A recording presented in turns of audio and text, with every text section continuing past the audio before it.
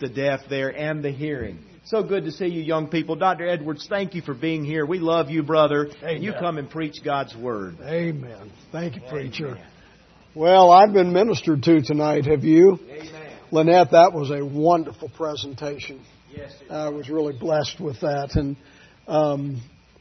I was really blessed with just your whole presentation of what you're going to be doing. And I'm grateful for your service as a Christian school teacher. Amen. We had a Christian school at Heritage of 450 students. And those Christian school teachers, they get rich off of what they're doing, you know. Honestly, they are the most servant-hearted people of any that I know. And I mean that. And I want you to know that I appreciate your service, and I'm excited for what God is going to do with you in South Africa. And that was just beautiful. Thank you, Miss Amber. Well, we've been ministered to. These ladies have just really spoken to our hearts, or the Lord through them has spoken to our hearts. All right, I'm going to preach fast. You going to listen fast? Because, amen. Turn in your Bible, 2 Corinthians chapter 9. 2 Corinthians chapter 9. I want to speak to you for a few moments this evening why every believer should be involved in Faith Promise. Why every believer should be involved in Faith Promise. All right, 2 Corinthians 9, look at verse 6. But this I say, he which soweth sparingly shall reap also sparingly, and he which soweth bountifully shall reap also bountifully. Every man, according as he purposeth in his heart, so let him give, not grudgingly or of necessity, for God loveth a cheerful giver. And God is able. Aren't you glad the Bible says that? Amen. And God is able to make all grace abound toward you, that ye always, having all sufficiency in all things, may abound to every good work. I said last evening at the outset of my message that years ago I went on a journey to make sure that what I was doing and leading the church that God had allowed me to pastor in the right way, I wanted to know I was doing what God wanted us to do. I didn't want a man's program. I didn't want to reinvent the wheel. I wanted to do what God wanted us to do. We certainly understand from last night, I think, that missions is done now the way they did it in the first century. Now we want to ask this question, how was missions funded? How did they get it done? And I believe that the answer is in the 3 verses that we just read. I would challenge you tonight to go find Faith Promise in the Bible. Now, I mean the word Faith Promise. We're having a Faith Promise missions conference. I'm glad of that. I'm for that. Don't think I'm doubting we're doing the right thing. But what I am saying to you is, you wouldn't find in the Word of God where the church at Antioch had a Faith Promise conference. You wouldn't find at the church at Jerusalem or Thessalonica, hey, it's our Faith Promise conference. So where did we get that? Well, let me give you a quick history. There was a man in about 1880. He was a great man. He loved God. And he had a real burden for souls across the world.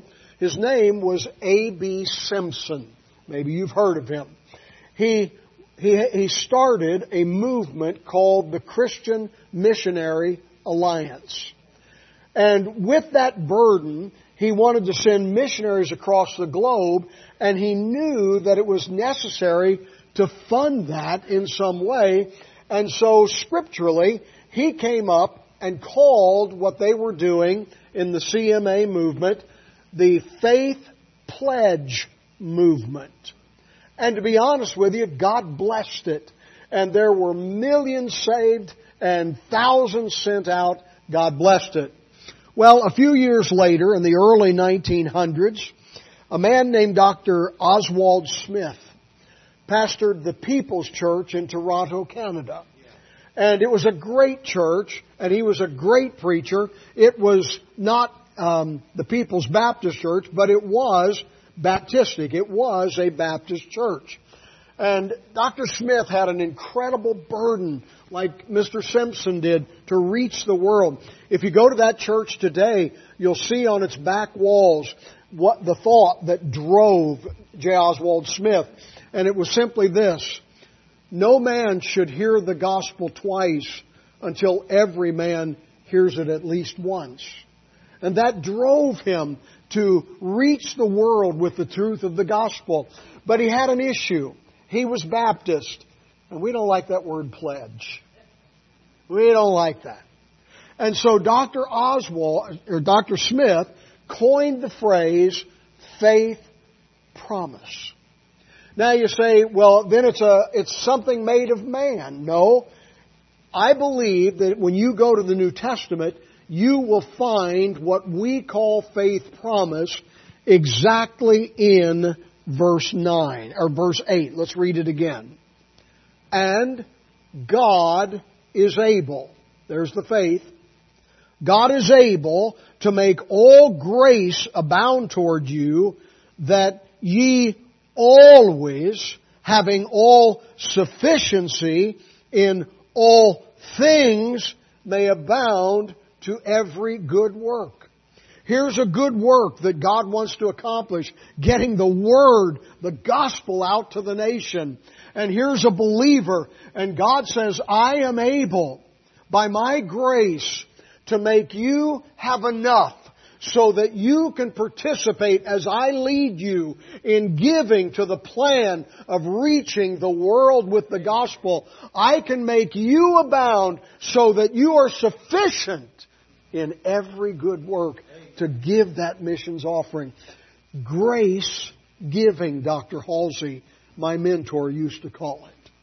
Now, if it's God's plan, then it would be wise for every believer to enter into God's plan to reach the world. Amen. And I want to give you 5 thoughts. That's scary, but 5 thoughts on why every believer should be involved. Here's number 1. It's biblical. It's biblical. I want you to turn with me. Keep your place. We're coming back here to 2 Corinthians, but go with me to Philippians chapter 4, would you? I'm not going to re-preach my message last night. I'm willing, but I'm not going to. But we learned that God was leading churches to send out missionaries and to provide for the necessities of getting to the field so that the gospel could be preached. Again, I'll remind you that we have this notion that the Apostle Paul only ever made tents and was bivocational all his ministry. That's simply not true. There were times when he had to do that for testimony's sake, but the majority of his ministry, he was supported by local churches, like we are going to support missionaries, to get them to the place where God wanted them to be. Now, we're going to see one of those churches right now, and I want you to pick up the reading in verse 15. Chapter 4, verse 15, Philippians. Now, ye Philippians, know also that in the beginning of the gospel, when I departed from Macedonia, no church communicated with me as concerning giving and receiving, but ye only. What a great testimony for the church at Philippi. They were one of the first churches that began to support Paul in his ministry of preaching the gospel through the world. Look at verse 16. For even in Thessalonica you sent once and again unto my necessity. Now get this. Not because I desire a gift. I said last night, one of the hardest things for a missionary to do is to stand up in front of people and ask for support. Give to me. That doesn't come naturally to it doesn't come naturally to any character person. But God sent them. God called them. And it's what is required of their life. And it's not because they want to be enriched by you. Again, I've never met rich missionaries. No, their motive is this. They want you to support them so they can get where God called them, so that they can win people to Christ. And that is going to be, notice this, fruit that may abound to your account. They're not trying to get for themselves. The actual end of it is they're getting something for you. I don't want to be overly dramatic, but I truly believe that when I stand in heaven someday, I don't know how it's going to take place. I don't know who it's going to be. But I believe that because of what Paul is teaching us here, that there will be people who recognize us. You say, how will they recognize me if they're from the Philippines and I went to Crooked Creek Baptist Church? Because you and they will have perfect knowledge. And I don't know how it will be, and I don't know who it will be, but someone might very well come up to me and say, hey, Pastor Edwards, thank you for sending, and they'll mention a name. Because they told me about Jesus Christ, and you supported them, and you prayed for them. And I want you to know, Mike, I'm in heaven today because you guys held that conference and supported that missionary, and they came to me and told me about Jesus. I believe that is as real as we sit here today. Now look what else it says. But I have all and abound.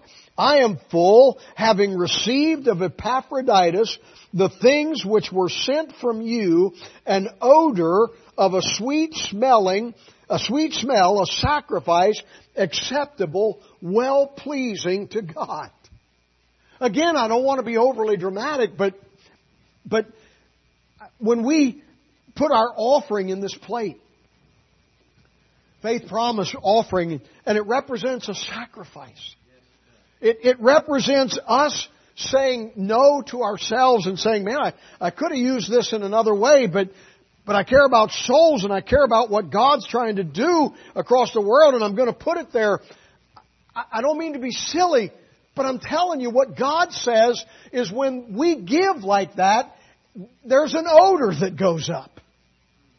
And it is an odor that is acceptable and well-pleasing to God. Because God loves sacrificial giving.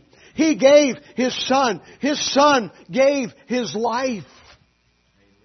He loves sacrificial giving. And we are willing, when we are willing to put ourselves second and God first and souls first, God says that's well-pleasing to me. Then notice this. But my God shall supply all your need according to His riches in glory by Christ Jesus. Hey, that is a principle that is true about giving, period. But I want you to understand context is important. And the context of that great promise in verse 19 is missions giving. And it relates to what we just read in verse 8. God says, when you put yourself second, when you give to what my heart is burdened for, when you give so that others across this globe can hear the truth of the Word of God, I want you to know something. I will supply your need. God is able to make you abound. Amen. It's a missions promise when we will put God's heart first. And people's need first. God says, I'll supply your need. Isn't it something that Philippi was where the church of great joy was? Yeah, they're rejoicing and joy. The whole theme of the epistle is joy. You know why? Because when we finally get ourselves out of first place in our hearts and put others and God first, it brings joy. Why do we give to missions? Why should every believer give? Because it's biblical. It's what they did. Here's number 2. It allows churches and Christians to experience the power of God. Notice again verse 8 again. God is able to make grace abound toward you, that ye always, having all sufficiency in all things, may abound to every good work. Now, I cannot swear this is true, but I read it on the internet, so it must be true. That at any given time, we only employ about 16 to 20% of the ability of our brains. For me, it's down around 8%, all right? I don't know if that's true, but I don't doubt that that's true. And if I could just make a point, sometimes I think we as believers live our lives so timidly that we never realize in our lives what God could do. We are so prone to live our lives just short of having to truly trust. Just short of really stepping out into faith. Just short of leaving our comfort zone. Just short of doing that thing that we're afraid to do. Thank you for your testimonies, ladies. Because that's it. We live on this side where we're safe. We live on this side where we understand and can manipulate. We live on this side where we're in control. I don't want to live over here where God's got to do something. But what a place to live. And you know what faith promises? It's an opportunity for every believer. Hey, you don't have to be called to the field, but you're still called to exercise faith. And it's an opportunity for every believer to take a step and say, I don't know where that's going to come from. But it's going to be fun to watch God do it. Amen. Every year after our Faith Promise Conference, we would challenge people and they really would give. And they would just do what they felt God was asking them to do, and sometimes uncomfortably so. And I loved it because, preacher, I knew what was going to happen. In 3 to 6 months, I was going to start having people come to me, and they're going to start out by saying this, Preacher, you're not going to believe. And I say, I probably won't. What happened? You're God. And then they'd give me some story of how God increased their supply. I wasn't expecting that. I wasn't expecting that raise. I wasn't expecting that promotion, but God did it. Sometimes they would say, you know what, God taught me I could do without some things that we just needed to shed in our life. Sometimes God can teach us to be better stewards of what we have. But can I also say this to you? Sometimes God can teach us the grace of sacrifice. I say this, and please don't misunderstand this. I drink coffee, and I love coffee. And coffee is good unless you're Mormon. But I stood in Starbucks one day, and I go in and I just get a small cup of coffee. It's still two something. But there were 2 ladies in front of me, and they got 2 of those foo-foo drinks. You know, the Carmelata, Bacalata, Semidata, whatever, semi-automatic Carmelata. And I heard the guy say to him, $13.53. Now, I'm not preaching against foo-foo drinks, okay? Have at it. But I'm also saying that if those ladies did that 2 or 3 times a week, and if they went to a fundamental church that had a Faith Promise Conference, they might say to their pastor, there's just nothing we can give. And sometimes God just gives us the grace to say, I don't have to have that. If that would pay for a week or a half a week over a year, if that would pay some portion of that missionary being able to stand in that mud hut, that camp, whatever it was, if doing without that would allow him to stand there or her to teach those children and to see some of those precious children saved, I do not need it. And I'm not telling you to do that, but I am saying that sometimes God can just give us grace to say, I don't need that. There's a greater cause, a greater need. How about this one? It allows Christians and churches to experience the biblical principle of sowing and reaping from a positive view. Look at verse 6.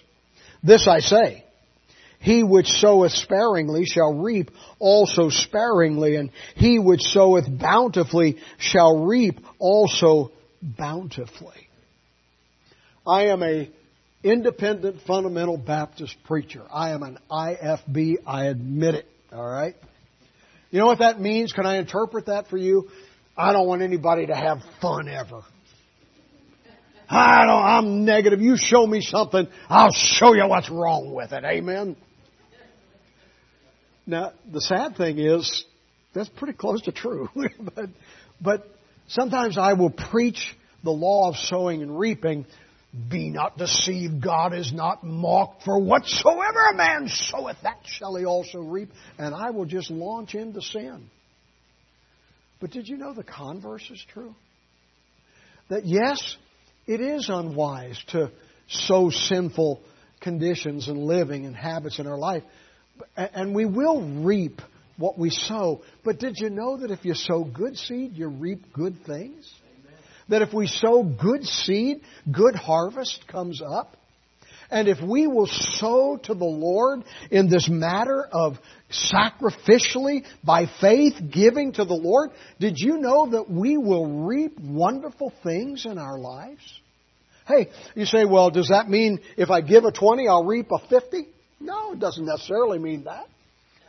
God is certainly able, and God is certainly known to give more than you give. But I want to tell you, there's a lot of things worth a lot more than a dollar bill, isn't there? There's joy. There's satisfaction. There's seeing God work. There's seeing God work through our testimony in our children's lives.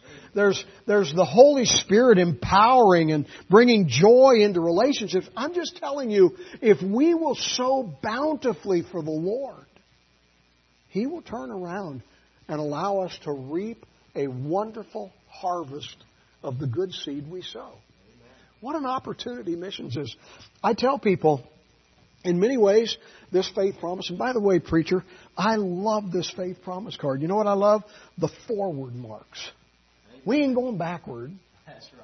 C.T. Studd, a great missionary, his saying was, forward ever, backward never. And Crooked Creek Baptist Church is moving forward. You see which them arrows are going, don't you? And I'm just telling you what a blessing it is. This is a ticket to joy in 2023. Honestly, this is a ticket to blessing. Sometimes you get a concert ticket or you go into the country fair and you get that ticket. Man, this is a ticket to joy in 2023. This is a ticket to a good harvest in 2023. A joyous harvest. You see, you're being silly again, preacher. No, I'm not. I'm just telling you, a man that sows bountifully reaps bountifully. Hey, here's number 4. It's a free will heart offering for all believers who are part of a local church. Look at verse 7. Every man. Now, right away, I want you to understand that word man is not gender specific.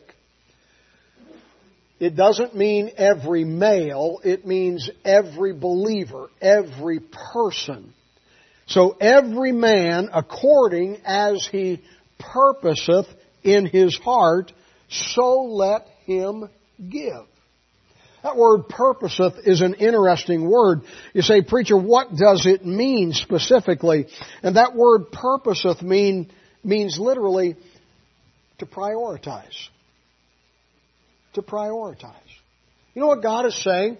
God is saying that there ought to be a time when we're thinking about what we're going to give to missions where we just examine what we're doing and we prioritize what we're doing.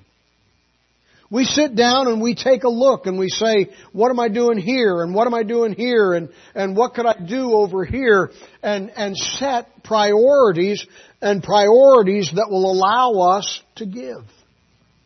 Every person should do that. We had 3 children. We used to have what was called family altar. And we would sit around our table at dinner time. I would try to be home for every dinner. Usually I had to go back out in the evening, but every dinner we would sit together. We would eat and pray, talk about the day. But one of the things that we would do is give our children an allowance. Now, I was a Baptist preacher, so their allowances were huge.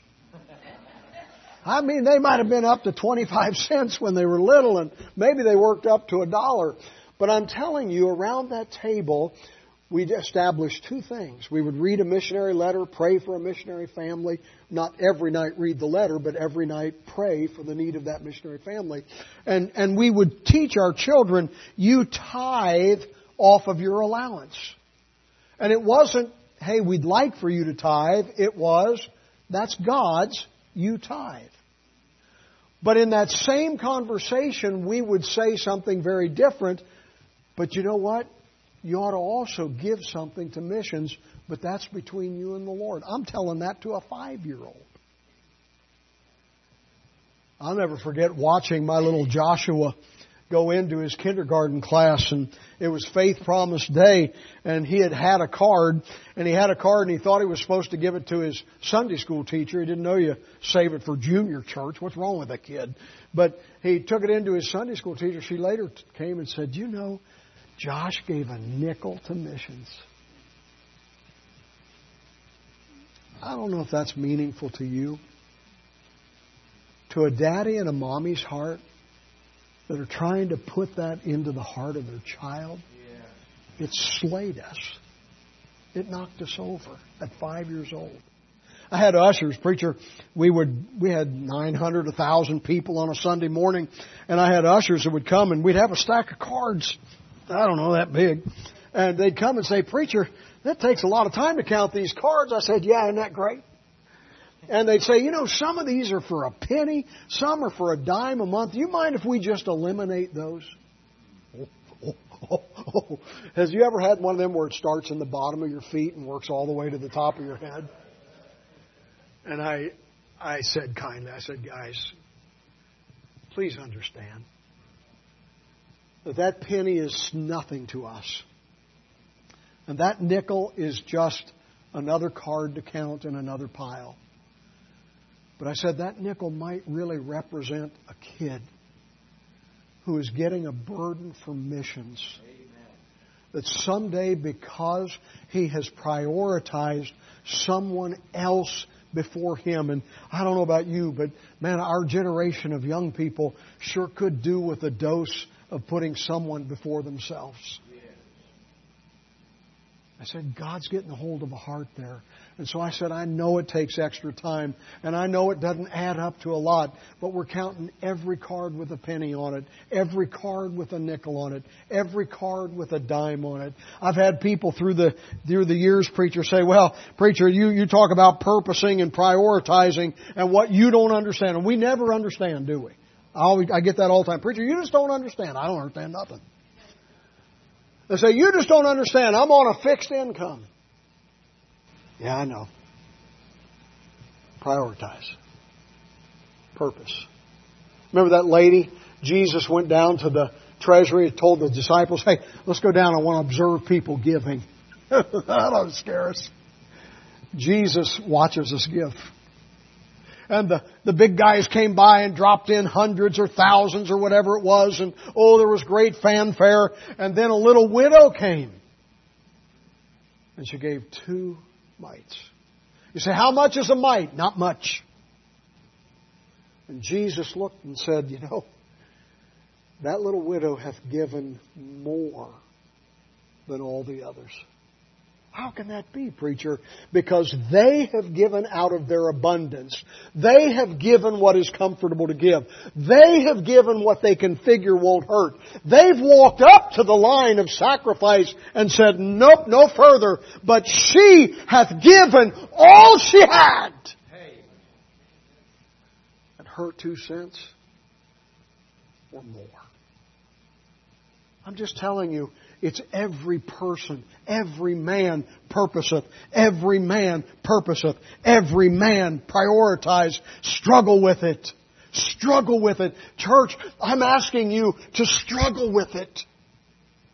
I'm asking you to really think about it, consider it, really walk up to the line and say, well, this is what I did last year. I think I'd be comfortable doing that. No, forward ever, backward never. Oh, God, help me to trust you, to give, to prioritize. Here's number 5, and I'm done. I love this. It's an offering that proves an individual believer's love for Jesus Christ. Not my words, but the words of the Lord. Look in chapter 8 and verse 8. I speak not by commandment, but by occasion of the forwardness of others, and to prove the sincerity of your love. Let me just stop there. To prove the sincerity of your love. Did you know, you don't know me well, but can I tell you something? Words come easy to me. My wife says, God created silence for me to fill with talking. Words come easy to me. I can say, I love you, honey. Hey, I love you, baby. I love you, Nance. And I say it often, often, often. So often that my words, if they're not backed up by action, carry no meaning. I finally learned what my wife's love language was.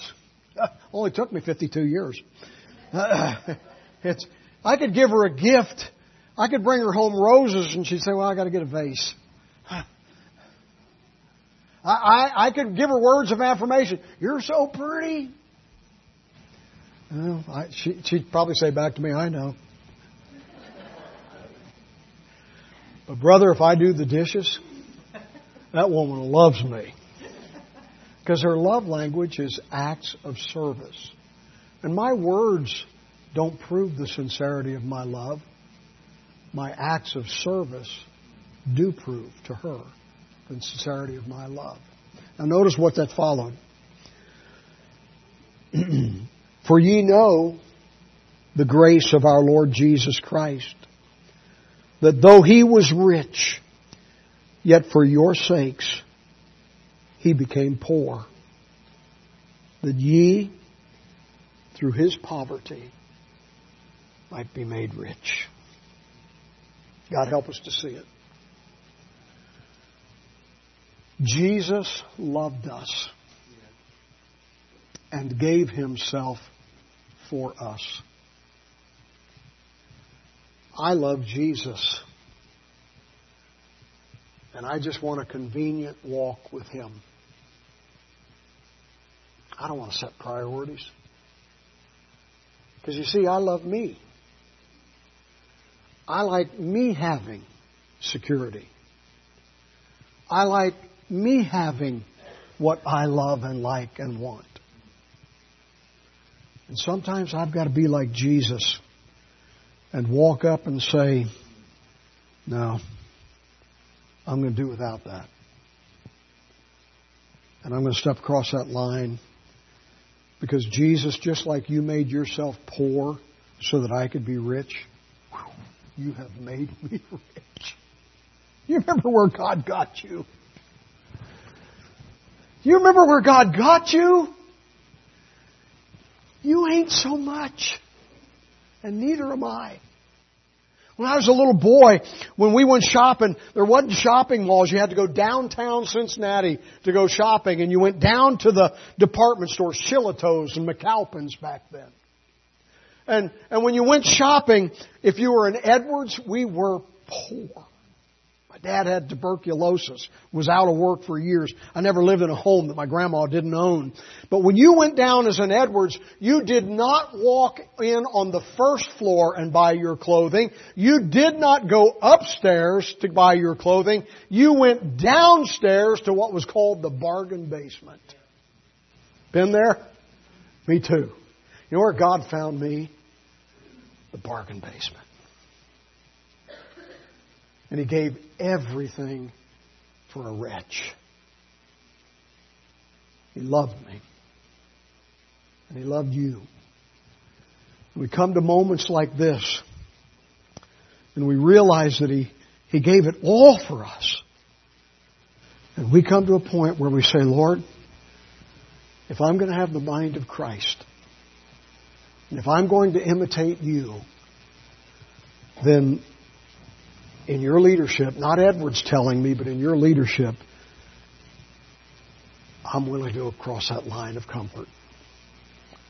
I'm willing to trust You so that others may have the incredible blessing of knowing You like I have. That's faith promise. Would you pray with me? Father, we thank You for these few minutes You've given us. And Lord, I love this place and I love these people. I know their hearts are to love You and serve You. And I pray, God, that just all of us tonight, You'd lead us.